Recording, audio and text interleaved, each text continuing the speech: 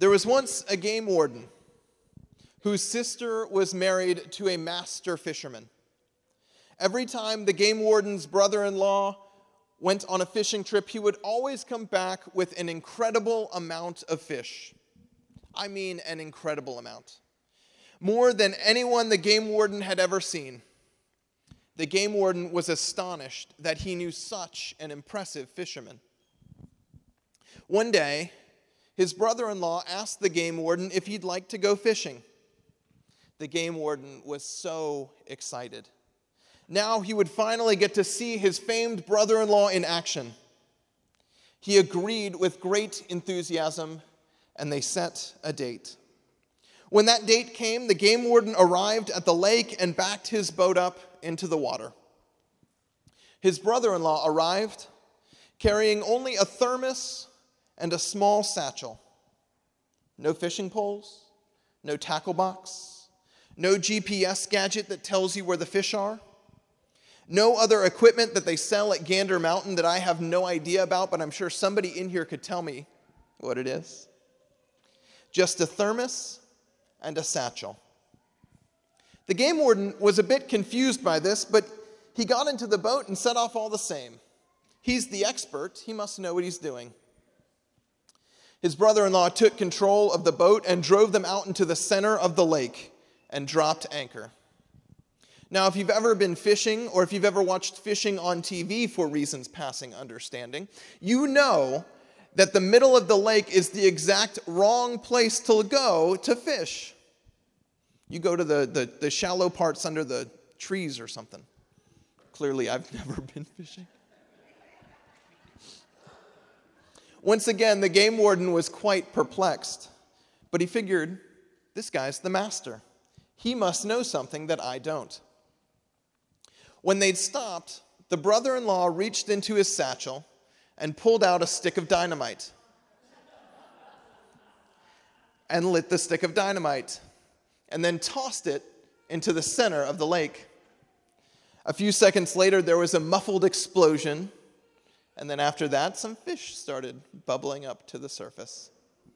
For the record, that is not what the song Bubbling Up is about. The game warden was shocked and angry. You can't do that, he says. Do you understand how many rules and regulations you have broken? And then he proceeded to read the riot act to his brother-in-law, listing all of the different game regulations that he had violated. After many minutes of this tirade, the game warden was finally finished. The brother-in-law reached into his satchel again, pulled out another stick of dynamite, lit it, and tossed it to his brother-in-law, the game warden. Smiling, the brother-in-law said, "Well, are you just going to sit there, or are you going to fish?" Friends, I think we've been just sitting here for too long. I was away last week at annual conference in Roanoke. Star City, baby. Woo. First, I want to thank Mike Finnegan for standing in and preaching for me. I heard he preached a phenomenal sermon.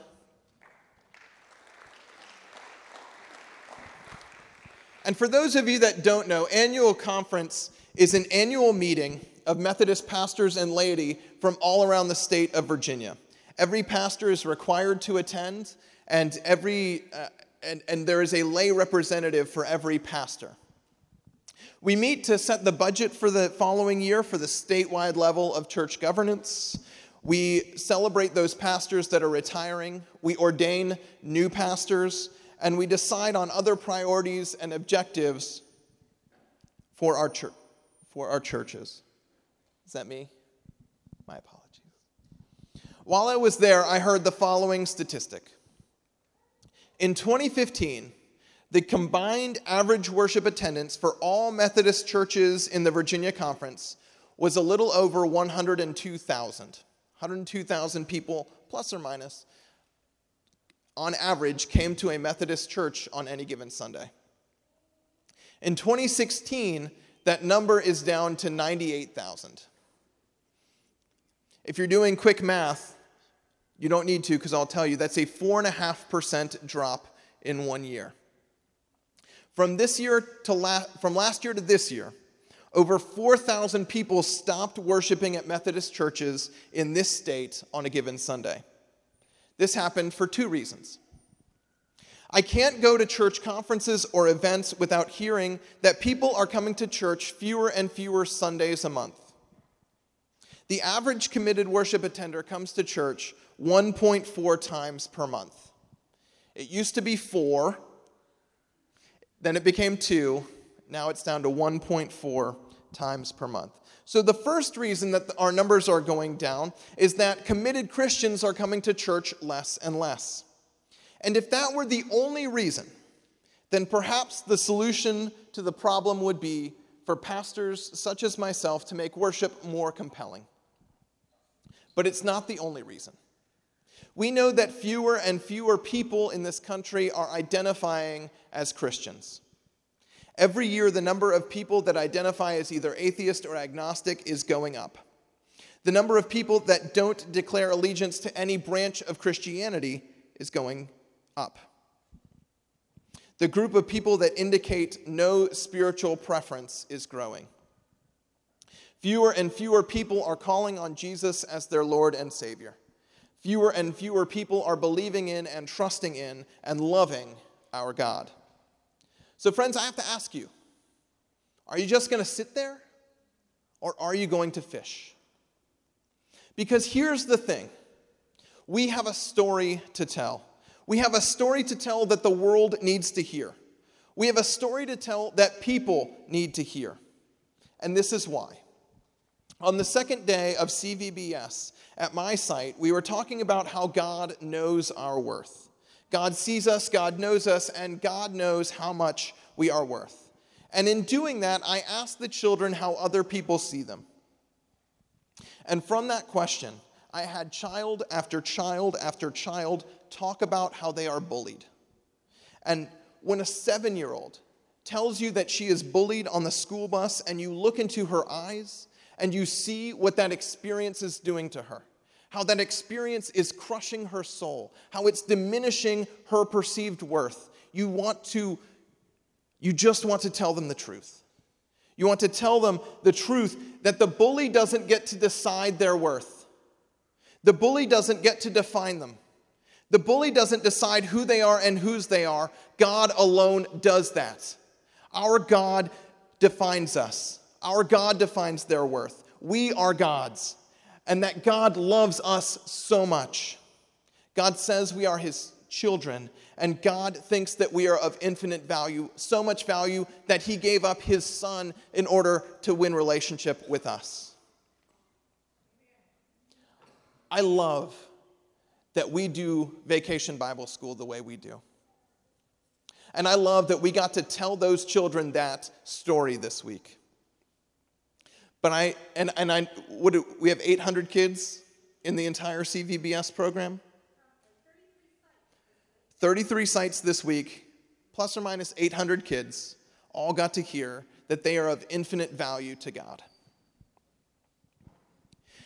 And if my group is any indication, the vast majority of those kids need to hear that message.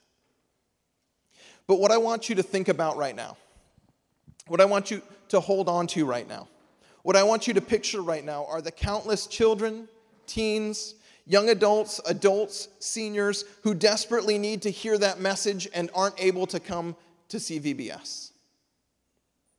Friends, we have a story to tell. And we have a world that desperately needs to hear it. So let me tell you that story so that you can go and tell that story to others. Now, this story is the big story that God is telling all throughout Scripture, from beginning to end. It's the story that is told in virtually every encounter with God in the Old Testament and with Jesus in the New Testament. We told the children 5 different stories this week and used each story to emphasize one particular aspect of the story. But you can really tell the whole story using just one of them, which is what I'm going to do for simplicity's sake. Would you turn with me to John chapter 3?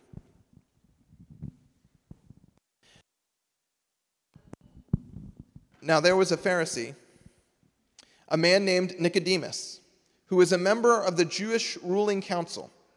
He came to Jesus at night and said, "Rabbi, we know that you are a teacher who has come from God, for no one could perform the signs you are doing if God were not with him." Jesus replied, "Very truly, I tell you, no one can see the kingdom of God unless they are born again." Sorry, I'm getting excited.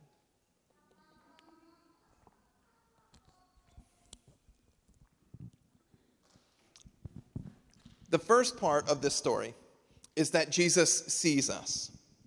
It's not necessarily as pronounced in this story as it is in the Zacchaeus story, which is the one where the short tax collector climbs the tree in order to see Jesus. Great story. Check it out. Luke 19. Or the blind Bartimaeus story. Also really good. Mark 10. Giving you some homework.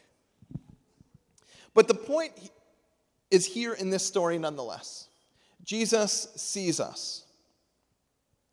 Jesus sees us. Sorry. It sounded weird in my ear. Jesus sees us. Jesus notices us. It's very late at night. And in the ancient world, you didn't really go out at night because it was pretty dangerous. But Jesus takes the time to talk with Nicodemus.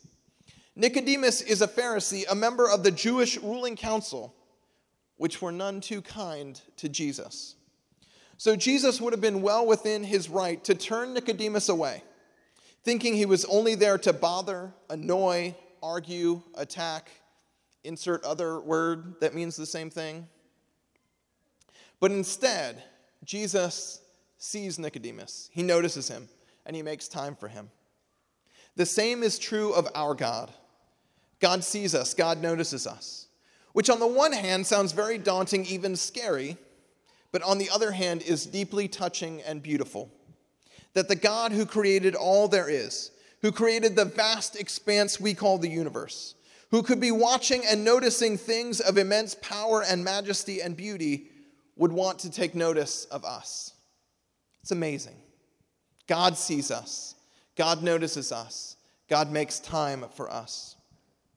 The second part of this story is in here too. Jesus knows us. Jesus knew who Nicodemus was. He was a member of the ruling council, a Pharisee.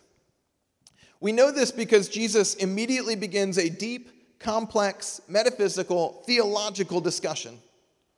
Jesus not only doesn't dismiss Nicodemus on sight, but instead cuts right to the heart of why Nicodemus is coming to visit him, which shows us that Jesus has compassion for Nicodemus, wants to help Nicodemus, and loves Nicodemus, which isn't necessarily a given based on who Nicodemus was. You see, at the time of Jesus, the nation of Israel was under Roman occupation. Anyone who had any political authority had it based on their collusion with the Roman authority. That the Israelites were able to have any political body of their own, religious or otherwise, depended entirely on that body being friendly to and working for the interests of the Romans, which meant that to an average Israelite, anyone who had any political authority, like Nicodemus, was a traitor and an enemy and despised. Jesus knew all this, and yet Jesus loved Nicodemus all the same. He helped Nicodemus all the same. We spent a lot of time with the kids this week talking about things that are about us that are surface level, that anyone can know. And that we have things that are below the surface. There are things about us that everybody knows. Our hair color, eye color, tall, short. Zacchaeus was a wee little man. A wee little man was he. But then there are things about us that only our closest friends and family know. What makes us laugh? But then there are things about us that only God knows. Things that we keep hidden from the world. We all have those things. The thoughts we think on I-95. The noticeable groan. Oh. The things about ourselves that we aren't proud of. The places in our lives that we and God are still working on. And good things. The stuff that makes us deeply happy. our hopes and our dreams. Every now and again, I'll hear a song or I'll watch something, and it will be so meaningful to me. It will be so beautiful to me that I'll be afraid to talk about it or share it with anyone else, for fear that their reaction to it might cheapen it. Maybe I'm just weird. I'm always open to that possibility. But I feel like there are things that we want to hold tight, keep closest to us. We told the kids that God knows those things too. God knows all of us, the good, the bad, the ugly. God knows it all. And even still, God loves us. God wants to be with us. God wants to know us. Jesus sees us. Jesus knows us. We have one more part to the story. Jesus replied, "Very truly I tell you, no one can see the kingdom of God unless they are born again." "How can someone be born when they are old?" Nicodemus asked. Clearly, he had not seen Benjamin Button. Yeah, 2-year-old joke. Got it. "Surely they cannot enter a second time into their mother's womb to be born." Jesus answered, "Very truly I tell you, no one can enter the kingdom of God unless they are born of water and the Spirit. Flesh gives birth to flesh, but the Spirit gives birth to spirit. You should not be surprised at my saying you must be born again. The wind blows wherever it pleases. You hear its sound, but you cannot tell where it comes from or where it's going. So it is with everyone born of the Spirit." "How can this be?" Nicodemus asked. "You are Israel's teacher," said Jesus, "and do you not understand these things? Very truly I tell you, we speak of what we know, and we testify to what we have seen, but still you people do not accept our testimony. I have spoken to you of earthly things, and you do not believe. How then will you believe if I speak of heavenly things? No one has ever gone into heaven except the one who came from heaven, the Son of Man. Just as Moses lifted up the snake in the wilderness, so the Son of Man must be lifted up, that everyone who believes may have eternal life in him." Jesus saw Nicodemus, Jesus knew Nicodemus, and Jesus saved Nicodemus. Jesus tells Nicodemus that only those who are born again can see the kingdom of God. Nicodemus doesn't understand, as it's clear that someone can only be born once. It's not something that you can really do over easily.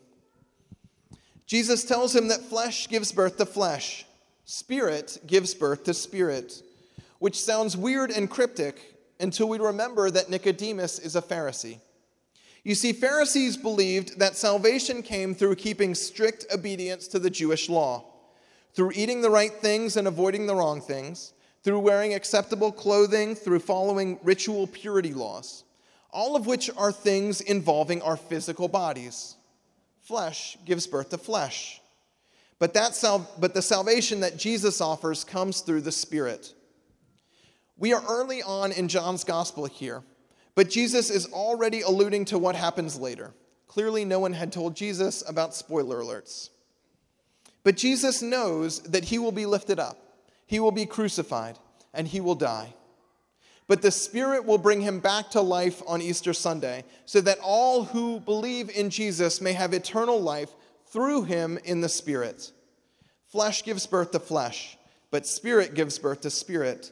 The flesh and body of Christ failed and died on the cross, but the Spirit gave new life to Christ's body, and he was resurrected. Our flesh and body will fail to get us into the kingdom of heaven, but the Spirit can give us new life, and we can be born anew into an eternal kingdom. Jesus wants this for Nicodemus. Jesus wants this for you. Jesus continues, "For God so loved the world that he gave his one and only Son, that whoever believes in him shall not perish but have eternal life. For God did not send his Son into the world to condemn the world, but to save the world through him. Whoever believes in him is not condemned, but whoever does not believe stands condemned already, because they have not believed in the name of God's one and only Son. This is the verdict. Light has come into the world, but people love darkness rather than light, because their deeds were evil. Everyone who does what is evil hates the light, and will not come into the light for fear that their deeds will be exposed. But whoever lives by the truth comes into the light, so that it may be seen plainly that what they have done has been done in the sight of God. And this right here is the heart of the story, the heart of the gospel. This right here is why we come to church. This right here is the story that the world desperately needs to hear. God so loved the world that he gave his only begotten Son, that whoever believes in him may not perish, but will have eternal life. This is the invitation that God in Jesus Christ offers Nicodemus and offers to you. You can have eternal life. You can be born again. You can have life and have it abundantly here and now and for eternity. All this can be yours if you simply ask Jesus for it, if you simply ask the Spirit of God to dwell in your heart. Whoever believes in Christ is not condemned. The Spirit has given you new life. Whoever does not believe stands condemned already because they have not believed in the name of Jesus. Flesh gives birth to flesh. Spirit gives birth to spirit. And our flesh will eventually fail. This is the verdict, that the light has come into the world, but people love darkness rather than light because their deeds are evil. This we know. This we experience. We see this when a 7-year-old tells us that she is bullied. We see this when someone kills 49 people in cold blood. We see this when 1 in 4 children in the richest nation in the world is born into poverty. We see this when every 6 seconds someone dies from hunger or hunger-related illness. We see this every time that we are forced to confront the chilling fact that we live in a broken world in need of redemption. This verse is a callback to one of the first verses of John that says that the light has come into the world and the darkness could not overcome it. The light has come into the world, the light shines in the darkness, and darkness can't overcome it. That's why we can come here and sing and have hope. Yet people love the darkness. They cling to the darkness. They continue to live in the darkness. The darkness still exists. And that is why we need to go from this place and tell the story. Boldly proclaim it. Shout this story. Live this story until more people can come into the light. Because those that do evil hate the light and refuse to come into the light, for they fear their deeds will be exposed. There are people in this world who are hurting and broken. There are people in this world who act out of their hurt and in turn hurt others with their actions. But notice what this verse says about them. They don't want to come into the light because they are afraid. They are afraid that people will find out what they've done. It's not that they love the darkness. It's not that deep down they are evil people who are beyond redemption. It's not that they are against the light. It's that they're scared. They believe that if they come out of the darkness, that Jesus might see them, and that Jesus might know who they really are. And if Jesus knew who they really were, then there is no way that Jesus could love them. But whoever lives by the truth comes into the light. And this is the truth, that God in Jesus Christ already knows all there is to know about us. Those deeds are already exposed. There's no hiding in the darkness. Jesus sees us even in the darkness. Jesus knows us. Jesus knows our hearts and our deeds. And yet Jesus loves us still. God loves us still. And whoever knows that truth need not be afraid. They need not stay in the darkness. They can come into the light of God's love. And they can boldly proclaim that their deeds are known by God. They can be themselves in the light because they know that God sees them, God knows them, and God saves them. We live in a world that desperately needs to hear this message. We live in communities and in neighborhoods that desperately need to hear this story, which is why instead of having Vacation Bible School inside of a church, we take VBS into the communities and neighborhoods in which we live. We take it right to the people who need to hear it. But we can't reach everyone. Right now, you and I can think of someone in your life and in my life that needs to hear this message, that needs to hear this story, who needs to know that God wants to save them, who needs to know that God sees them and God knows them and loves them all the same. You can think of that person. I know you can, because I can think of that person. Bring that message to them. Bring the message of God's saving love in Jesus Christ to them. Let them know that God sees them. No matter where they are, no matter what they do, God sees them. Let them know that God knows them.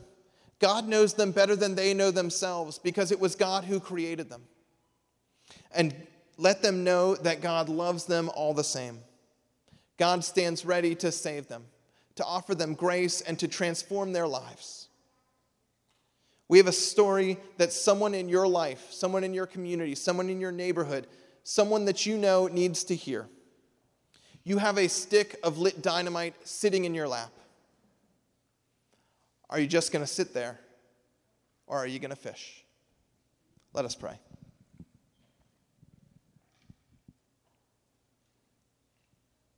God, what a story. What a story, what a love, what a grace. That you would create all there is. The immense beauty of the cosmos. Galaxies beyond number. And that with all that to look at, you would still take notice of us. And what's more, that you would know us deep in our bones. That you would search our hearts and know us inside and out.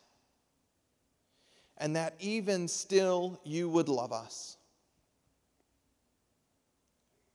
Even when there are parts of us that we don't know if we love. Even if there are parts of us that we wish we could change.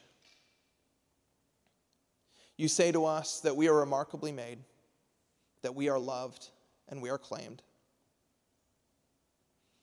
And God, in the face of all that we've done, in the face of our attempts to win your favor, to win the favor of others,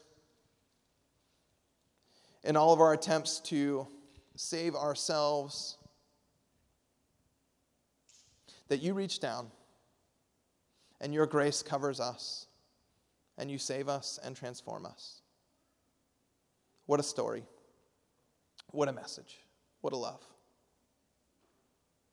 Help us to take this from this place, to take this story and boldly proclaim it to a hurting world. Because as the weeks go by, we see more and more reason why people need to hear it. Give us the grace and the strength and the courage to tell someone in our life how much you see them, how much you know them, and how much you stand ready to save them. Help us be bold for you. In Jesus' name we pray. Amen.